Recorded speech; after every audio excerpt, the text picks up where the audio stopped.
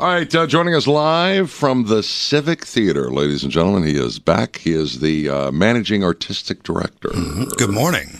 Kevin Roach. Kevin, good to see you. Good to be here, as always. Yeah.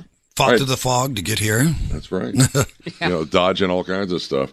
Steel Magnolias, that's the current Civic Theater production. Now, you've already had one weekend's worth, right? Yes, we've had one weekend's worth. We're going to take a weekend off this weekend. We're partnering with the University of Evansville for something, but we're going to come back on the 16th, 17th, and 18th. Wait a minute, what are you partnering with the UE for? They're doing a series of mini 10-minute plays, and so it's the first time we've ever really done something with them, and that had been planned kind of long before, and so, we didn't want to run into Christmas too much, but we will be having the weekend we do shows will be the weekend before Christmas. So. See, but that is awesome that you're teaming up with UE like that. Yeah, it's the first time we've ever done that, so it's going to be a lot of fun. So it has a world-renowned theatrical department. I know.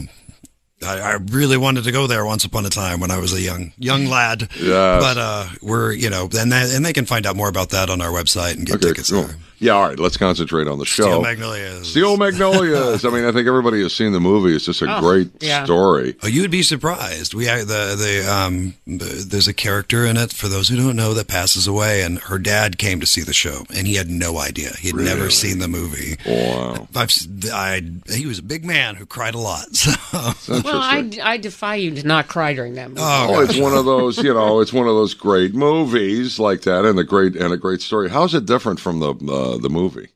And it's mostly different from the movie in the sense that the play all takes place in the hair salon. So all the scenes in the movie that took place outside, we kind of get those stories after the fact as they're gossiping about them in the hair salon. Gotcha. So that's the way it sets up. All right, so how many shows? Well, we've got 3 more performances left, Friday, Saturday, and Sunday. You can get tickets online on our website. They make great Christmas gifts, just saying. And it's a show you're going to love. You're going to laugh. You're going to cry.